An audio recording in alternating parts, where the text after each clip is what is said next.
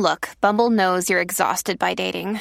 All the, must not take yourself too seriously, and 6'1" since that matters, and what do I even say other than, hey? Well, that's why they're introducing an all-new Bumble, with exciting features to make compatibility easier, starting the chat better, and dating safer. They've changed, so you don't have to. Download the new Bumble now. When you need mealtime inspiration, it's worth shopping Kroger, where you'll find over 30,000 mouth-watering choices that excite your inner foodie. And no matter what tasty choice you make, you'll enjoy our everyday low prices, plus extra ways to save, like digital coupons worth over $600 each week. You can also save up to $1 off per gallon at the pump with fuel points. More savings and more inspiring flavors make shopping Kroger worth it every time. Kroger, fresh for everyone. Fuel restrictions apply.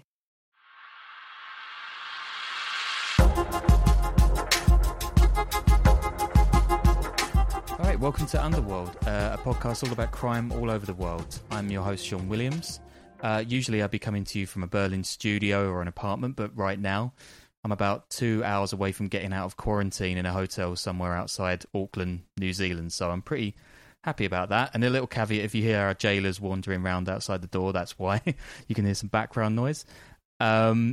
Yeah, so it's just a few days from Christmas, a time for giving and receiving joy and probably a bit of drunkenness and repressed family tensions. So why not help us receive some joy at the Patreon? We've got a bunch of interviews coming up for patrons, including from Mexico, and a follow-up from this episode I think will be really awesome. So check us out at Patreon/The Underworld Podcast. Soon we'll have an episode from here with, hopefully, some reported stuff about Kiwi gangs, crimes, politics, all of that stuff. But today we're hopping across the Tasman Sea to Australia and an era that shocked Melbourne in the early 2000s. And my guest is someone today who knows Melbourne pretty well, because he lives there, for one. He's sitting in Danny's chair only like 10,000 miles away from New York. It's writer, comedian, actor. Is there more? Sami Shah. No, I think that should be it. That should cover it pretty much. I think actor is definitely a strong one. I don't think I've done much of that, but yes, thank you. Okay, cool. So, Sami, tell us a bit more about yourself. Like, you've lived in Australia for quite some time now, right? It's been almost a little over 8.5 years. So I got here in 2012. And early 2012, and I spent the first 3-4 years in WA, and then I moved across to Melbourne. So I've been in Melbourne for 5 years now, almost 6 at this point. And and being someone, I used to be a journalist in Pakistan, and I used to be very much into just a person who's a bit of a nerd and a geek when it comes to things like crime and true crime and all that. So for me, coming to Melbourne, one of the first things I kind of immersed myself into was the true crime history of the city. It's just something I always find fascinating. Is it quite a rough city? I mean, it sounds like it from the stuff I've been researching. So there was definitely a period when it was. There was definitely a period in the early 2000s and the late 90s, particularly when there was a massive spike in mafia-related crime issues. There's still issues with bikie gangs or biker gangs, as they call in the rest of the world. And every now and then, of course, you'll have some. And there's smaller gang activity, the same way there is in most places in the world, but it's definitely. And if you ask Melburnians, because a lot of them are spoilt by having lived here their whole lives, they'll go, "Oh my God, there's so much crime," and there's African gangs everywhere, which is just a bunch of teenagers from African backgrounds hanging out. There's no African gangs. So it's just stupid things like that. When overall, when you come from a country with properly high crime rates, you're like, this place is pretty much heaven. I mean, so it's Melburnian, right? Just so I've got that correct.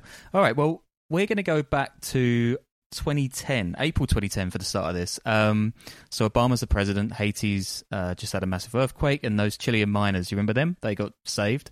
Yeah. So across in Australia, the bloodiest era in the country's organised crime era is about to come to a close in the way it began, with extreme violence.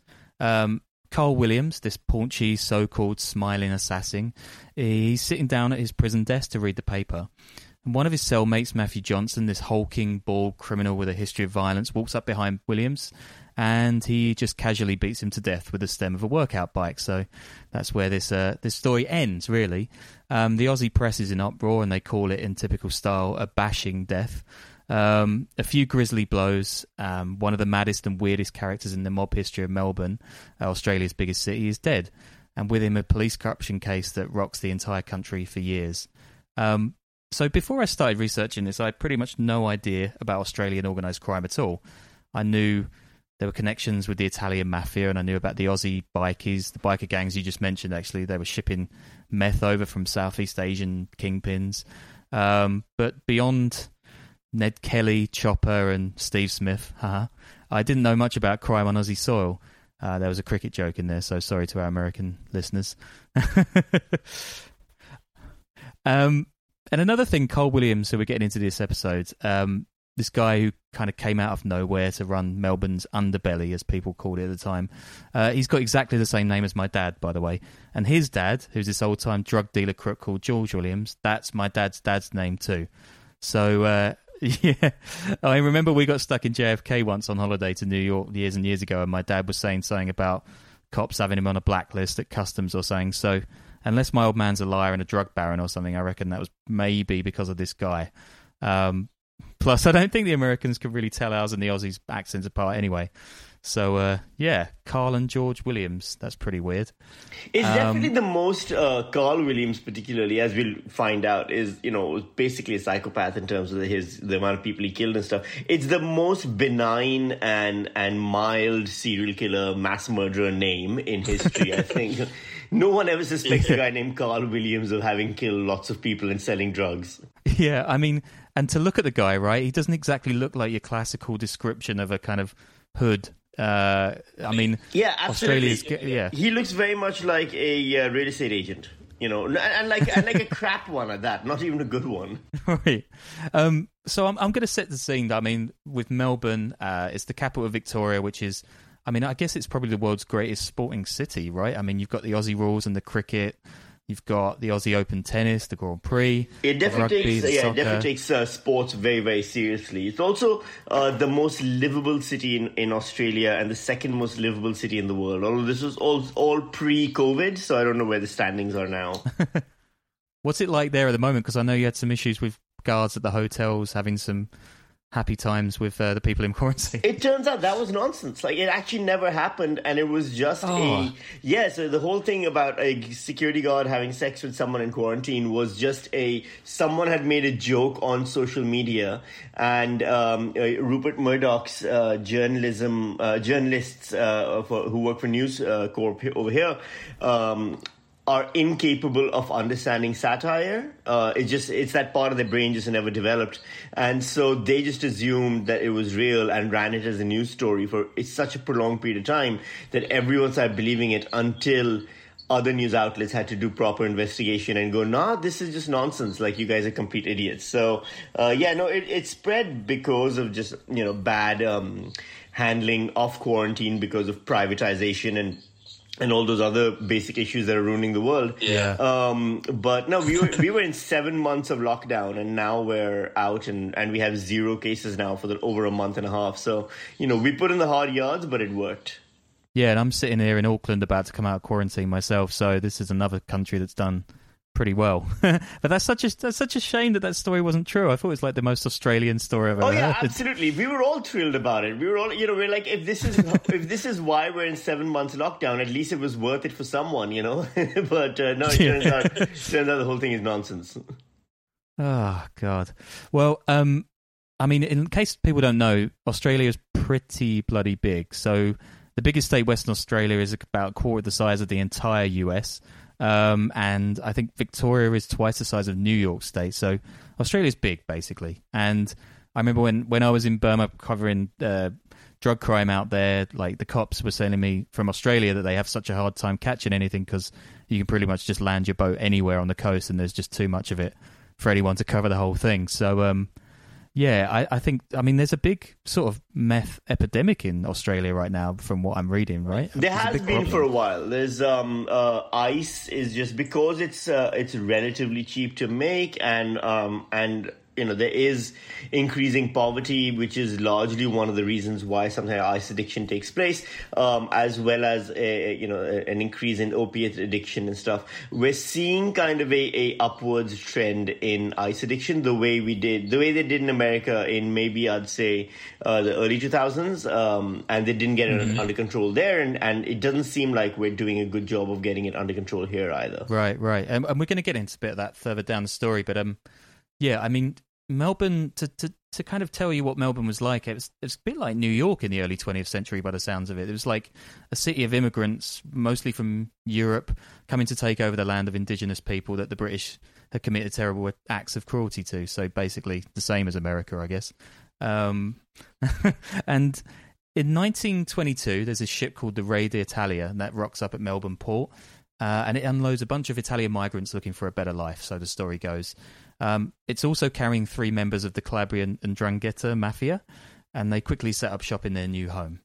So just like there were 5 criminal families in the US, the Gambinos and the Bananas and so on, there were 7 in Australia, and they mostly made their money at Melbourne's fruit and veg markets, extorting local sellers and making them pay pizza or a levy on their food. So these were nice guys, and they also sold weed, good old weed. So this group of families, they just get more and more powerful, and Australia in its modern form is a pretty new place, so the infrastructure can't keep up with these old suited and booted mobsters from southern Italy who have been learning their trade for ages. They call this amalgam the Honoured Society, by the way, which is one of the Italian names for the mafia in Calabria. And they're still, from what I can see, they're still in partial control of the black markets today. Yeah, so it wasn't just Italians. No, sorry to interrupt you, but there's definitely suburbs of Melbourne that are still, have if not as heavy, but definitely a mild kind of level of control by the Calabrian mafia here. I don't know if people even know about Calabria that much and how powerful the mafia still is there compared to other parts of Italy. Like, we always hear about Sicily and stuff, but if you go to Calabria, apparently, it's an extremely powerful organization there where you can't even mention it without getting into trouble. And the reason I know this is because my ex was a Calabrian Italian, and her family, which lives here, although most of them were born, the parents and everyone, aunts and uncles, were all born in Calabria and then came across in the 60s and 50s. They are all still tangentially related to the Calabrian mafia in terms of, every now and then boxes of cheese and olive oils will just pop up in their homes and it'll be like, oh, someone brought a gift and it fell off the back of a truck, and you're like, oh boy. And so you really do, I mean, it's really kind of a strong presence still today then? I mean, it's definitely here. It's just not, and we've had a few weird crime things. There was, pardon, sorry. I was, prior to this, I just moved suburbs. But I used to live in a suburb called Brunswick. And Brunswick is where some of the Carlton crew shootings and killings that we hear about in a bit, no doubt, took place. And the main thing over there now is that there still is, like, some shops, particularly the Italian shops, do have to pay kickbacks and protection money to the mafia. There have been wiretaps of people, talking about how they control the streets of Melbourne.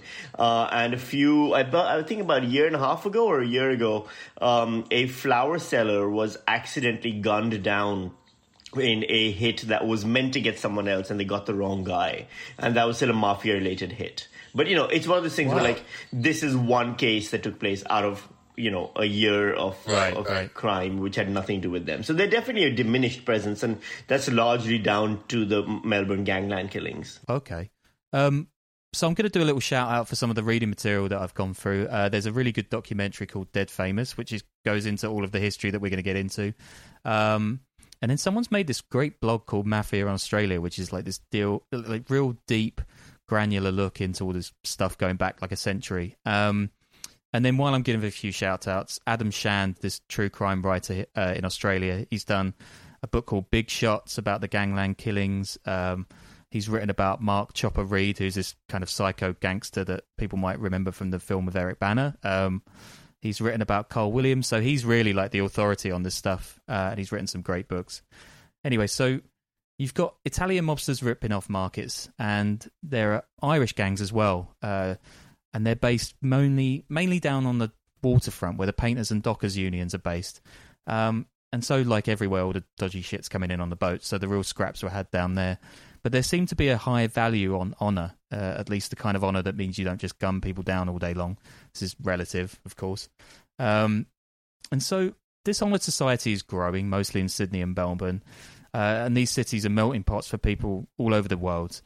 When Godfather Domenico the Pope Italiano and Antonio the Toad Barbaro both die of natural causes. I know, right? They die in 1962, and it sparks a gang war for control of Melbourne. And I was going to say, like, get used to the nicknames, because this being an Aussie episode, almost everyone's got one, right? Well, but it's not really a clever nickname. Australians are notorious for just, shortening every word and adding an O at the end of it and considering that their work done for the day. So instead of like, Sami, it'll be Samo. Or instead of having a banana, it'll be having a bano or something, just unimaginative nonsense like that. So the fact that they actually went to the limits of actually calling that guy Toad means someone put in time, effort, concentration, thought, and they came up with that, which means he should be flattered. And that was pretty much everyone checked out for the day after that. Do you reckon someone tried to make the argument that he should be flattered to be called the Toad? Well, he obviously allowed it, and this is a mafia boss, so we're assuming for some reason he thought it was okay. I'm not sure why. True. Maybe he's just really enlightened and he knows himself. He's been getting on that therapy. Yeah, that's what they're known for, the love of therapy, yes. Definitely, yeah. So in this 60s kind of mini-gang war, the media calls it the Victoria Market murders. It seems like shotguns were the favoured weapons, especially from behind, which is supposedly a traditionally disrespectful death in Calabrian history. After all of it, this family called the Benvenutos comes out on top, led by the patriarch Liborio, who's this mustachioed kind of pint-sized Burt Reynolds-looking market stall owner. This guy rules like a king, and his daughter Angela marries Alfonso Muratore, who's the son of Vincenzo Muratore, who was shot dead in the battle. So they lived down the street, and there was relative peace in the underbelly for a while. Not far away, across town, another crime dynasty's being formed. Lewis Moran and Graham Kinneberg, who's called the Munster from Melbourne's Irish contingent, were pals from the Painters and Dockers Union, which was known throughout the 60s and 70s for a ton of criminal stuff, and it led to a royal commission. It's a bit like how the Yakuza started out, actually. It's similar to that. We've done another episode on that. But Moran and Kinneberg built a small criminal empire and palled up with the Colton crew, another local Italian mafia, which was enemies with the Honour Society. So you were mentioning a minute ago, right? They're based in this kind of area that's known as Little Italy, apparently. Yeah, but I mean, there's a lot of suburbs in Melbourne that have an Italian communities there, an Italian settlement over here. Brunswick is one of them. There's Carlton. And Carlton's largely where the mafia gets its name from. But they expand all the way out to Reservoir and Sunshine and all these other suburbs. It's mostly the northern suburbs of Melbourne, and the unions back then, particularly the Painters and Dockers Union, was made up of Irish waterfront workers, and then also the Italian Calabrian mafia kind of people, and they worked together to kind of set up a mafia crew. That was actually largely like the Morans that you mentioned weren't of Calabrian background. They were Italians, but I don't think they were Calabrian. I think they were Irish, right? Yeah, so that's right. They were working with the Irish down the docks. That's right. Yeah, they were teamed Irish. up with the Italians. Yeah. And then and you get these underbelly figures called Mike Gatto, who's going to come up a bit later, and then this guy called Alphonse Gangitano, which is just brilliant. It's a hard G at the top, sorry. And then a soft G in the middle. Yes. Oh, I'm so sorry, Alphonse. But so things plod along between these groups, and there's the odd sprout of violence, but mostly business is good, the Pizzo's doing okay, and the factions keep mostly to themselves. Quote, the Honour Society was never quite as big as influential as in Australia as people thought, says a former policeman. This guy is called Brian the Skull Murphy. So even the cops have got pretty scary nicknames in Australia. He continues, Benvenuto had to cast a big shadow to maintain the status quo. This occasionally had to be backed up by action, lest the aura of power diminish. To get the young Italians to show loyalty to him required a fear of the unknown. So he's talking the talk, but maybe not walking so many walks at this time. But Liborio dies in 1988, and instead of his son Frank, he grooms this dashing lawyer called Joseph Pino Acquara to take over. I looked up Pino, by the way. It just means pine tree, so oh, really? Quite the skull. Yeah. That's actually a gentle and quite lovely nickname. Yeah, this guy's like all pinstripe suits and sort of coiffured hairdo, so he's kind of a slicker side of the business. Yeah. Acquara is clever, and he knows the law and how to get around it. Liborio's no fool, basically. In 92, revenge murders account for Frank and Alphonse Muratore, but by and large, that's how things were panning out. And the Honour Society and Carlton crew, they're getting along pretty much okay. It's when drugs come along, really, in a big way that things change. So, especially with heroin and meth, you've got Vietnamese and Chinese gangs bringing them over, and there's speed by the bikers. And I think it seems like the bikers are used as kind of couriers for the bigger crime syndicates, right? It seems like they're just the kind of foot soldiers, or how does that kind of work? Well, I mean, yeah, basically they've got their own bikey gangs and everything, and they're not really, I mean, they exist in their own world, and they've got their own drug cartels and their own revenue streams and everything. But yeah, they do work with the mafia as the on the ground guys, because obviously they're more intimidating, they're more violent, they've got literally giant bikes that they ride around in. So they're they make for a good PR move.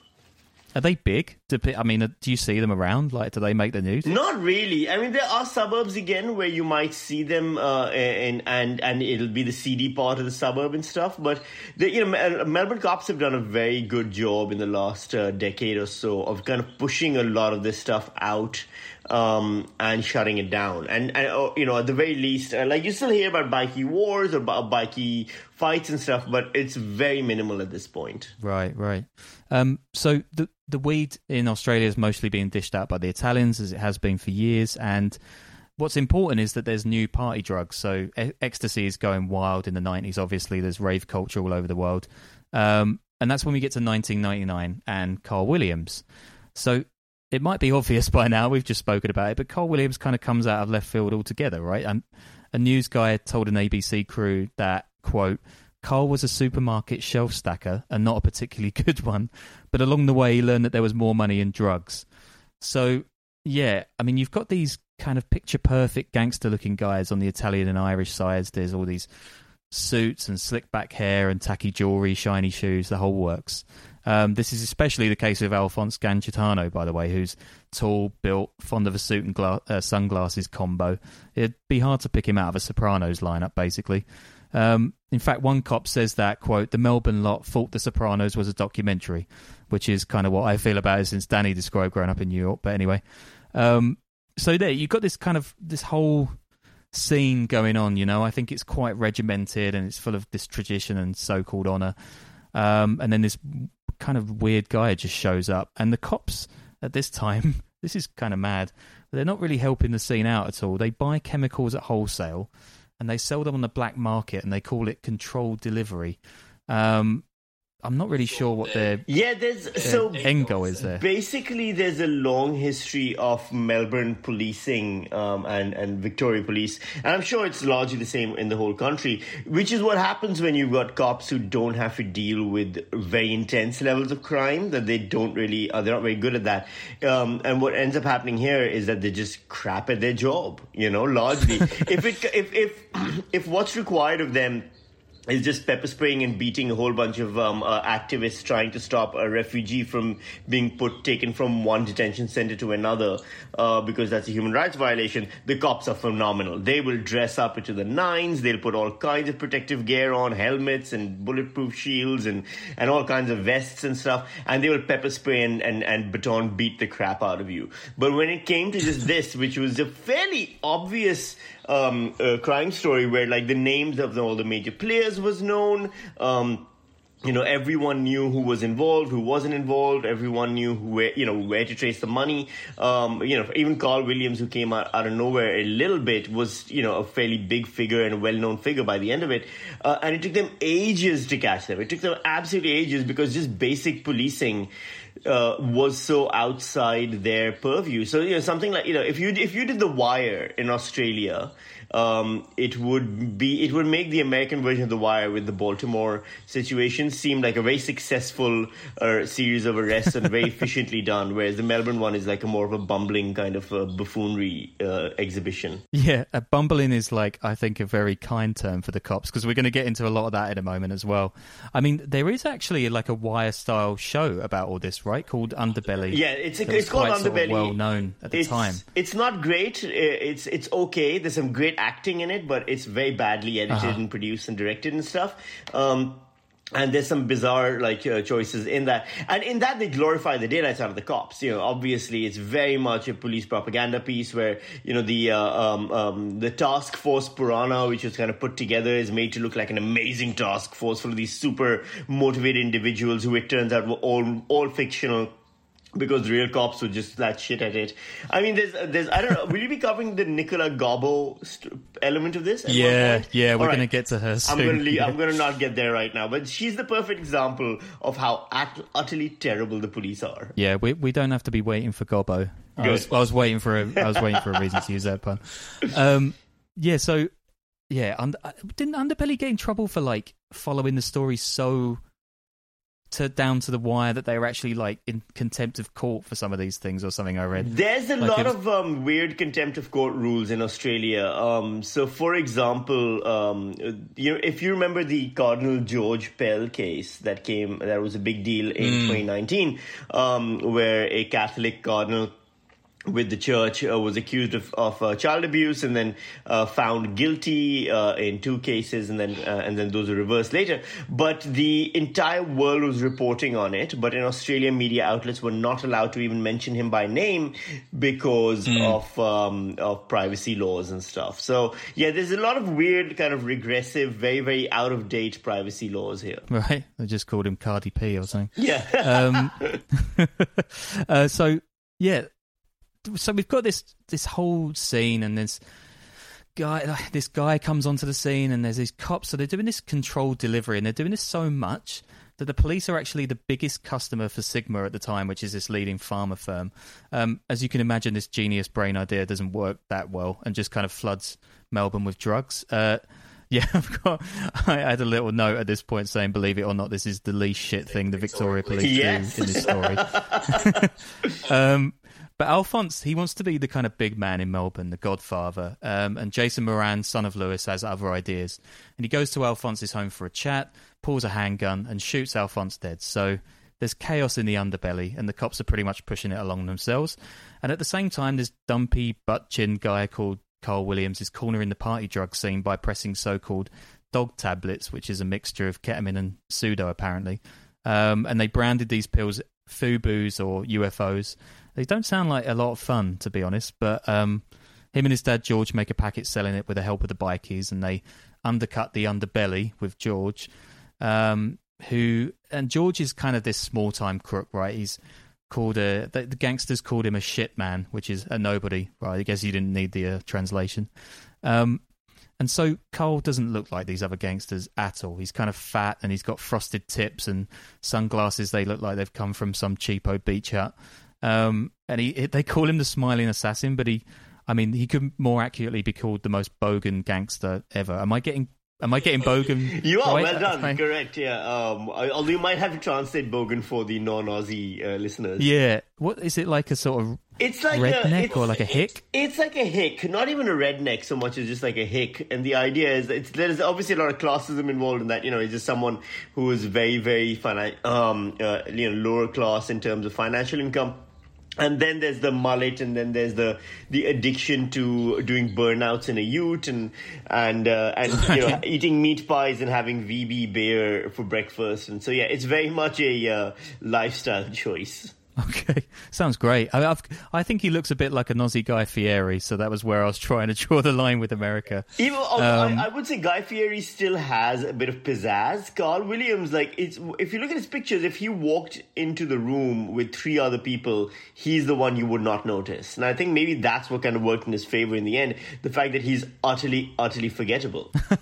Yeah, he keeps wearing these kind of oversized shirts and like leather jackets I thought were cool and made me look grown up when I was like 14. Right. But like, yeah, there's a great quote from Mark Reed, by the way, Chopper, who people should definitely look up if they don't know who he is. He says, quote, "To get anywhere in the criminal world, you had to fucking fight. Then along came drugs, and you didn't have to be able to fight anymore. The village idiots and town mice were becoming drug lords." He sounds so upset about that. I know, it's really pissed him off. Williams' upbringing is pretty tough. He grows up in West Melbourne and gets into drugs early. Is West Melbourne bad? Is that a bad place? Not anymore, but yeah, apparently it was at one point. Long before I got here. Is it kind of like hipster gentrified these days? Everything is hipster gentrified these days. It's basically, West Melbourne is now where you would get avocado on toast, but back then I'm sure it was more frightening. Right. So Williams' older brother Shane dies of a heroin overdose in 1997, but it doesn't seem to have put Carl off the industry at all. And when brothers Jason and Mark Moran pay Williams to do a pill job for them, he doesn't mix the binding agent properly, apparently, and the pills just go to shit. It's not clear whether he did this on purpose or by accident, but you can imagine these old grizzled docker gangsters aren't too happy with him at this point. So they set up a meeting in 1999 with Williams on this little empty patch of green in a suburb. An argument breaks out and Jason pulls out a .22 pistol and he threatens Williams. Mark at this point orders Jason to shoot Williams in the head, but Jason instead puts one in his beer belly because he didn't know how he'd get his money back with a dead Williams. So this moment here, when he's getting shot in this tiny little park, this is when the Melbourne Gangland War really kicks off in earnest. And Williams, this cheery-faced, kind of dopey-looking guy, he wants revenge. A guy who's called Mr. X, who's this underworld figure who gets in with Williams at the time and later testifies against him. We're going to get into him as well in a moment. He says that Williams would rant and rave about the Moran family, saying, quote, "I want them... I want every one of them dead and every one of their crew dead." So I guess that's pretty clear. And they had wiretaps going on a lot of this stuff. So they had the recordings of them saying this. I don't know why they decided not to act at the time. There's another story with a bug later on. I think one of the police puts it in a car and it causes the brake lights to flicker. Yes, but it's catching like every single thing. It's like they've got every single thing on record at this point, and no one's getting arrested at all.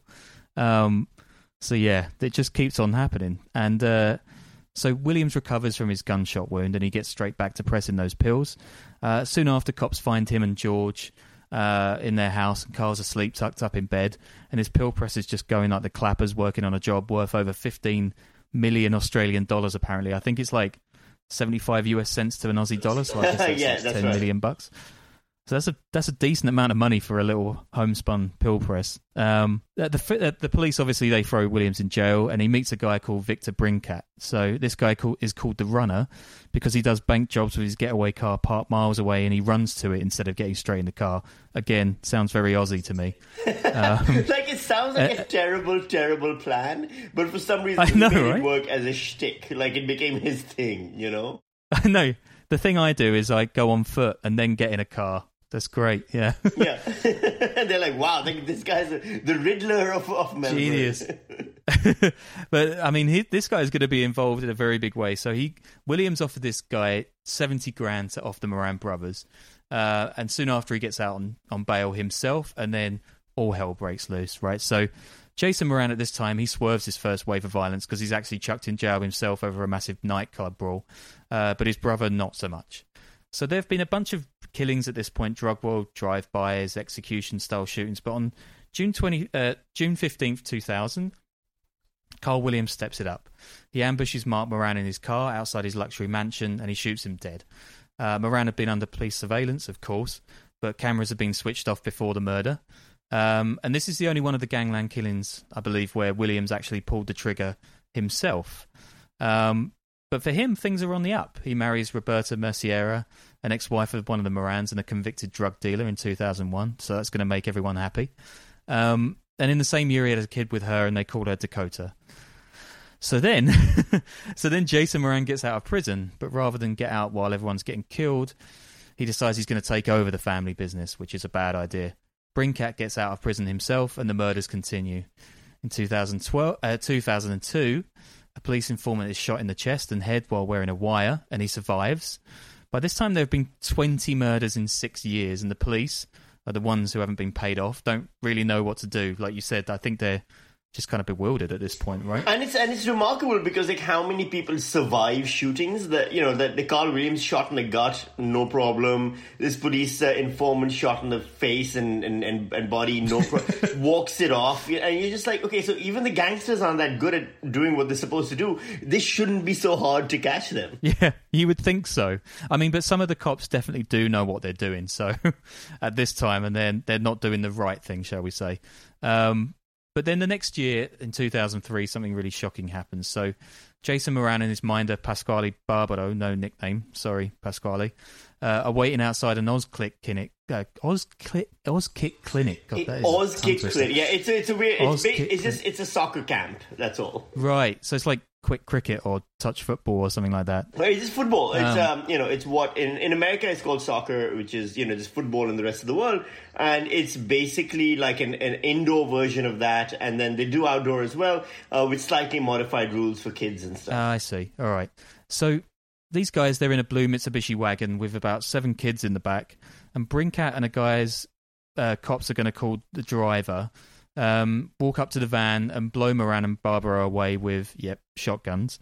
Then Brinkat runs off, of course. Yeah, that's his thing. Of course, yeah.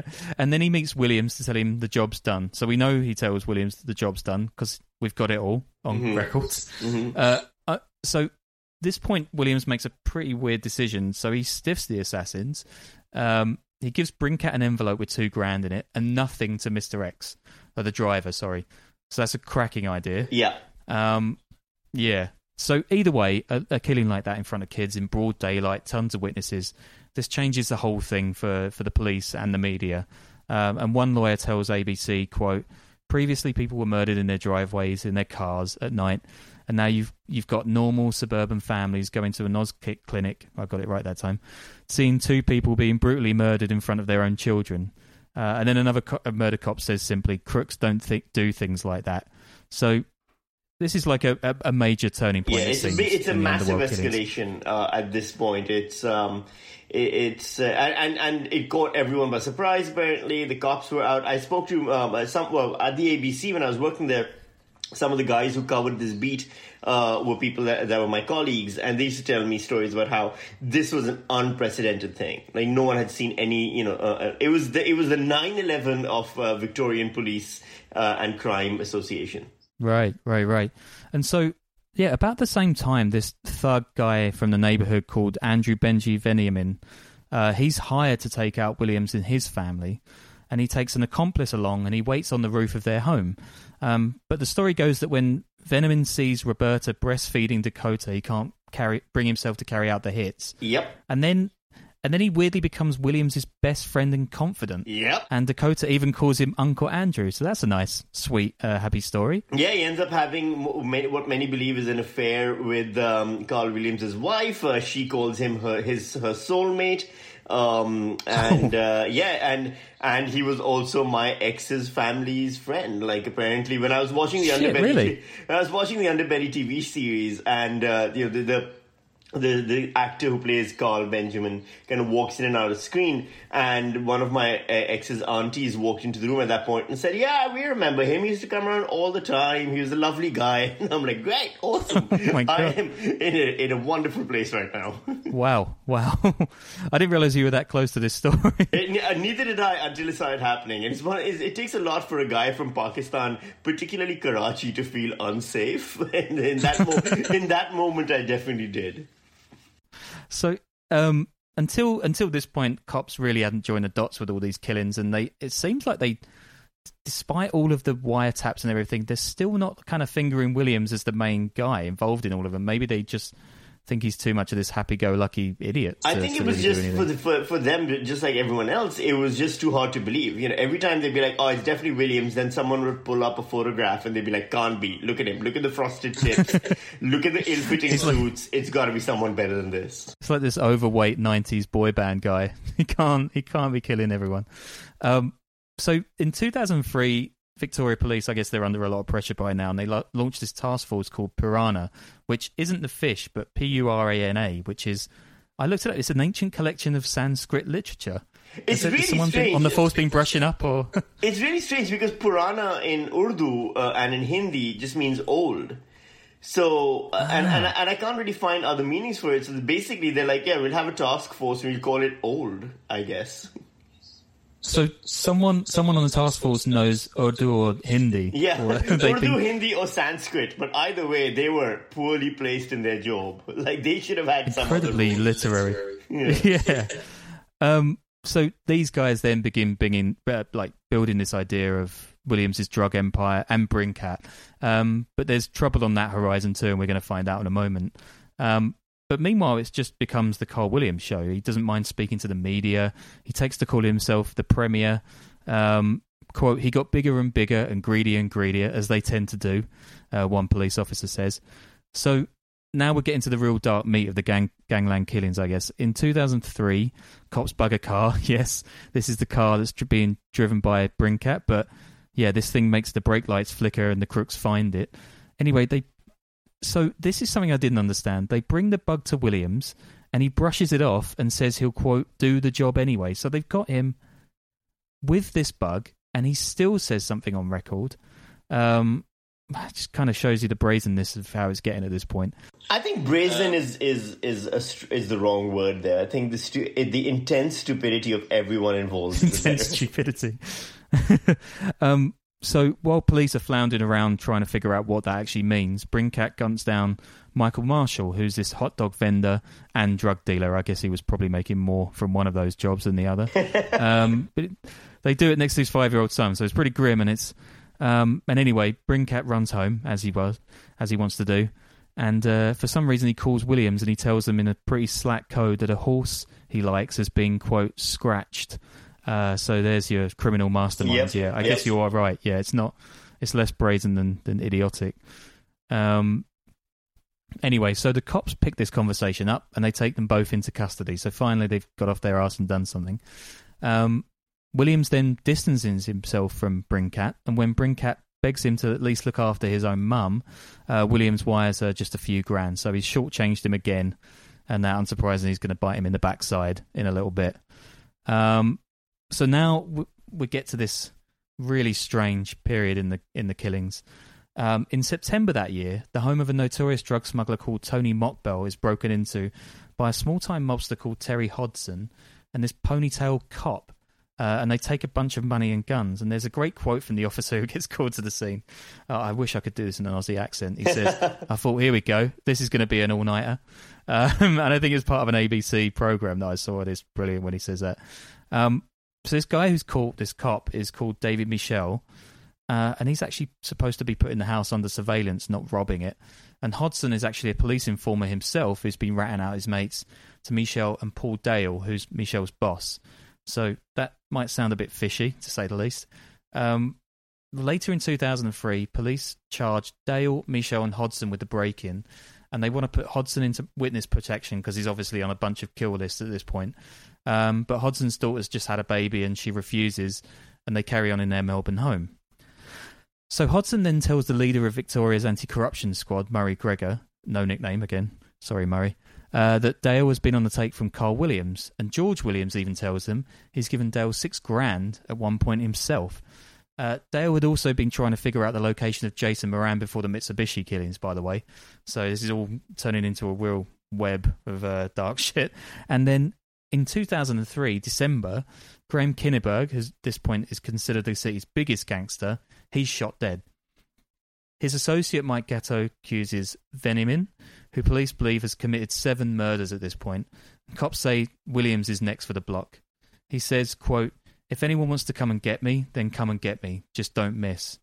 So at this point, he's very much kind of modeling himself after Al Pacino in, what's the movie with the comical amounts of cocaine at the end of it? Oh, right, yeah, Scarface. Yeah, Scarface. Like, he sees himself as a Scarface. This is going to be a great last stand. It doesn't work out that way, but that's very much what he's aiming for and hoping for, I think.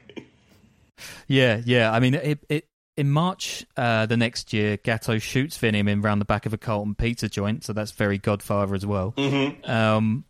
Amazingly, given he literally said he wanted to kill Venimin, the jury believes Gatto acted in self-defense and finds him not guilty of murder. That's pretty laughable. Basically everyone on the jury's last name was oddly Gatto as well, probably, or something. Yeah. Or Lee the Mouth Gatto. Yeah. So back to the cops. So Dale has got a bunch of Vice Squad colleagues to inform on the anti-corruption squad, which is pretty mad. And phone lines being tapped, they actually catch him reaching out to Williams at this time. But this info isn't obviously getting back to Gregor on the anti-corruption squad. This is crazy. And then on the eve of May 16th, 2004, police are called to Terry Hodson's home, where he and his wife Christine have been shot twice in the back of the head, execution style. Not only that, but the killer, and this is brazen, had picked up the empty shells and placed them on the bodies carefully. And secret police files on Hodson's snitching have been stolen from the station and leaked to folks in the underworld. So it's all gone a bit The Departed now, right? Yeah, there's a lot of leaks, and those. Though, by the way, those investigations are still ongoing to this day. Like, you still have Task Force Piranha, grand jury investigations taking place in Australia. Right. So this stuff's still going on. Well, it's mainly the level of infiltration into the cops, the amount of bribery that was involved and everything. That's still coming out. Yes. Wow. Yeah. So it's gone a bit departed, but this is actually going to get a bit crazier now. So now we're going to get into Nicola Gobbo. So she doesn't really need a nickname, I guess. She's been a star criminal defence lawyer in Melbourne for years. She has a nickname, though. In Australian media, she was called Lawyer X for the longest time. Lawyer X. Yeah. Yeah. And I was reading about that, and actually the Victoria Police had tried to sort of muzzle the press and issue all these injunctions and stop them even calling her that. Well, it's funny. They really didn't want this out at all. For example, when I first started looking into the story, it was right around the time the Lawyer X stuff was coming out, and I was working on radio at the ABC. And, when the first day that we kind of covered this Lawyer X thing, the cops said you can't name her, and no one knows the name, no one knows who it is. All we know is their name is Lawyer X, and they were a major informant. And the text lines on the radio station went nuts because every single listener was like, yeah, it's Nicola Gobbo. We all know it's Nicola. Everyone knows it's Nicola Gobbo. It's obvious. Like, it was crazy. The whole city of Melbourne knew the identity of Lawyer X, and the cops were pretending as if no one knew. I remember the thing about Ryan Giggs sleeping with his brother's wife. Yeah, that seems like the same kind of thing. But yeah. Nicola Gobbo is this kind of like star criminal defence lawyer in Melbourne for years, and she's the daughter of this legal dynasty, high riser, the whole shebang. And she ends up representing, among others, Tony Mockbell, the guy whose house was burgled, and Carl Williams. And there's this actual picture of them together at a casino. It looks so small-time crook. It's really funny. So it turns out Mockbell is getting pissed off with Gobbo, and he starts threatening her. Then she goes to the police and offers to turn informant on her celebrity clients for them. At this point, you might assume the cops tell her to do one, right? Because she's a lawyer. It's highly morally improper for her to be passing on details of clients to police. Well, no. We're learning that's not the way of Melbourne cops. So they sign her up. Where can you sign Nicola? And this war is raging on at this point. So Louis Moran, the patriarch of the family, he's killed in a shootout at a northern Melbourne club. Italians are killing Irish killing Italians. All the time, Williams is making a packet and ordering these murders. Brincat, bless him, still hasn't turned on his absolute shit of a boss. He's in jail, but Williams selling himself out. Sorry. But Williams selling him out eventually takes his toll, and Brincat sends a letter to the police. And when they ask him what he wants in return, he says, quote, "I'd kill for a vanilla slice." Of course. So, why not? Yeah, why not, eh? He's got to keep that energy up for all the running.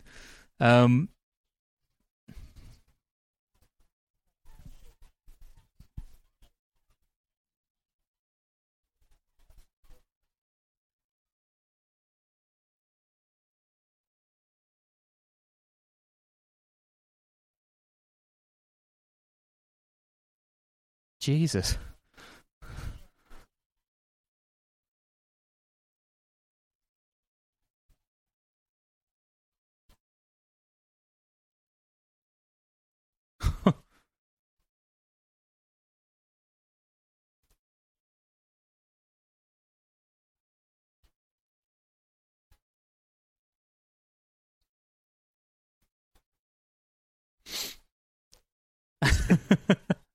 Yeah, I mean, it's kind of crazy, right? Like, So yeah, we'll jump forward to 2007 at this point. So Williams is actually sent down for 3 of the murders, and he gets off a 4th. Although the true number of people he killed is probably quite a few more, and he gets 35 years. At this point, Dale, the accused officer, he's in deep trouble, obviously. If Williams spills the beans about the Hodgson couple's killing, he'll probably be screwed, although I probably should add at this point that he denies everything. And by the way, he's being represented by Nicola Gobbo. And she's having an affair with the assistant police commissioner, who's called Jeff Pope. And these names, these really don't need any nicknames at all at this point. And Williams has realised that Gobbo is the gob shooting her mouth to the police at this point, because she's been visiting all sorts of people in prison who aren't even their clients, and he can see.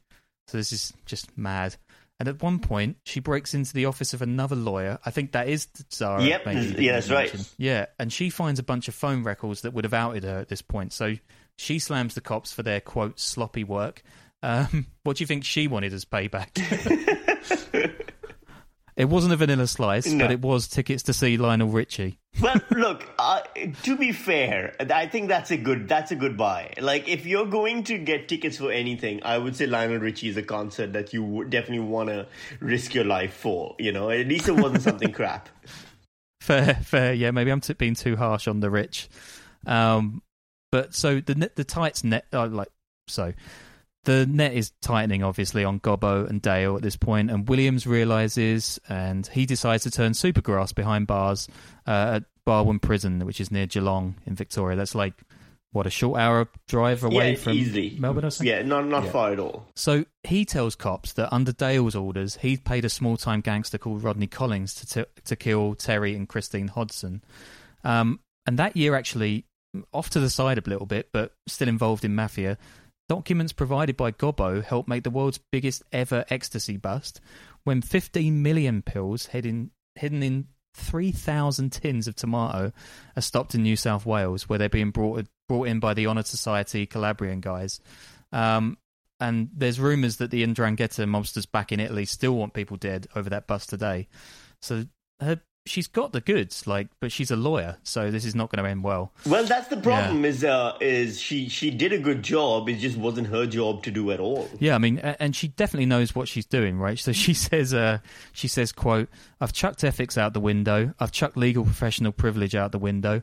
I've chucked my career out the window. And if any of this came out," she tells a handler, "she'd be so fucked it's not funny." So she knows exactly what she's doing now. So now we've got Williams in a high-security prison singing about everyone in the underbelly. We've got Paul Dale sweating out a double murder charge. And we've got Nicola Gobbo getting increasingly wound up in all this dangerous informing, and she's getting death threats. And it's now 2010, and everyone in Melbourne's mafia is shitting bricks, basically, about what Williams is telling the police. One of its biggest players by this time is a guy called Rocco Arrico. And, of course, Paul Dale's entire case rests on Williams' testimony. Well, bad news for Williams. The 2 guys he's sharing a cell with, and this is this kind of big common room with cell rooms off to one side and a gym, seating area. It looks quite nice, actually. I'm just trying to stoke the prison's a bloody cakewalk, guys, you know. So these 2 guys, one's an associate of Rocco Arrico, and the other is this big, scary guy called Matthew Johnson. Long history of violence, pretty nasty bloke. How he ended up in a cell with those 2 guys is just incredible. So one day in April 2010, Johnson walks up behind Williams while he's reading the paper, and he smashes his head in with the stem of the exercise bike. 10 minutes afterwards, the 3rd cellmate calls up Arrico and tells him about it. Like, they just had open phone lines. Yes, for some reason, there's no, how in the start of Serial Season 1, you have that, you've got to collect call from so-and-so prison. There's none of that here. It's just everyone's got a cell phone. They got a good data plan, yeah. It's incredible. And this guy calls up Rocco Arrico, tells him the deed is done or whatever, and it's then another 17 minutes before the guards even realises, if any guards realise what's going on. The anti-corruption cop at this point, Murray Gregor, he's just I think he's just bewildered that this happened. Literally every single thing they could have done to protect Williams and Hodgson has just been scuppered by their colleagues. And that's really the end of the Melbourne gang killings, really, because Dale, obviously, with the biggest evidence against him, he's now 6 feet under. And by the way, he gets taken out in a gold coffin, so he keeps the look to the end. Of course. With frosted tips Dale, on the coffin, yeah. Yeah, perfect. So he gets off the charge, Dale, and Gobbo, she gets increasingly death threats, and the police aren't protecting her at all. She flees to another country with her kids. And until recently, she was there, I believe, and the Australian police said that if she returned, they'd take the kids off of her because of the danger she was under. So they really did a number on her. Mm-hmm. And like you were saying, there's tons of inquiries about police corruption in the last few years, and it seems that the cops are trying to scupper that too. And then, what's more, because the evidence supplied by Gobbo was clearly tainted, a bunch of guys have already got off their charge.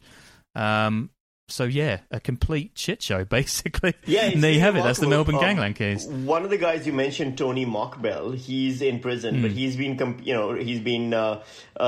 contesting his conviction because he says that the way that the police got their information on which to arrest him, that is in and of itself illegal because it came through Gobbo. So she basically compromised the whole case, and the reason why the police were so desperate to use her because they had no other ways of bringing these guys in, and so they went with the extreme option.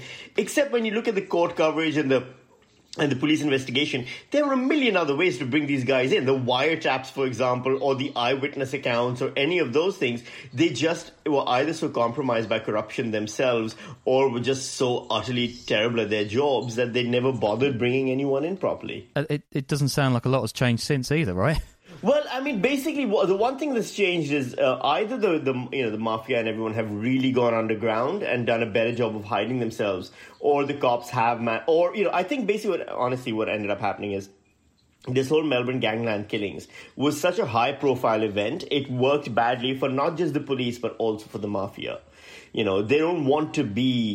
This isn't the Sicilian mafia, which has a more prominent public profile. Even in Italy, and if you go out to places like New York and all these places, the Sicilian mafia are media figures. We always know their names, we always know their personalities, and all that stuff. The Calabrian mafia is very low key. They don't like being talked about. They don't like being in the press. And so that's how they exert their power, is by being the invisible hand. And so the fact that this was such a high-profile thing, I think for them was a lesson in decorum and a lesson in restraint. And you've seen a bit of that now. Okay, well, I mean, yeah, that kind of brings us full circle. Does that sound like the city you know and love, Sami? Honestly, it does not sound like the city I know and love now. It's very much the past of Melbourne, and it is something that's a big part of the past of Melbourne. Like when you can go to the areas now, but there's for example, one of the Moran. The elder of the Moran family was shot in the Brunswick pub, which you can go into and just see if you want. The Oz Kicks clinic where those guys were shotgun to the face while there were 7 kids in the back seat. That's near where I'm living right now. So that is very much still there. The history of it's there, and you're aware of that history. But it's so different in terms of a lot of it's like. If you go to Times Square now, or in the last, 20 years, and you see this kind of Disney-fied version of Times Square, which used to be a really seedy place in the 80s and 90s. 80s and 90s New York, Times Square was just peep shows and drug deals and things like that. And now it's this wonderful place where you can take awesome photographs. And that's what's happened. It's been like the gentrification of Melbourne has kind of pushed all of that underground and out of sight. And Melbourne is such a great, such a modern, such a livable city with such a good reputation for peace and low crime that I think it works in everyone's favour to maintain that. Okay, so the Tourism Board of Victoria State are going to be very happy with that. That's the final I think so. parting advert for them. They took a beating because of COVID lockdown, so yeah, I'm sure they'd be thrilled to hear that they're doing a lot better now. Cool. Well, Sami, thanks ever so much for coming on the show. Thanks for having me. Yeah, it's been a ride talking about this. Cheers. And don't forget you can find us on Twitter, Facebook, our website, Patreon, obviously, and all of that good stuff. So, thanks again, and we'll see you soon.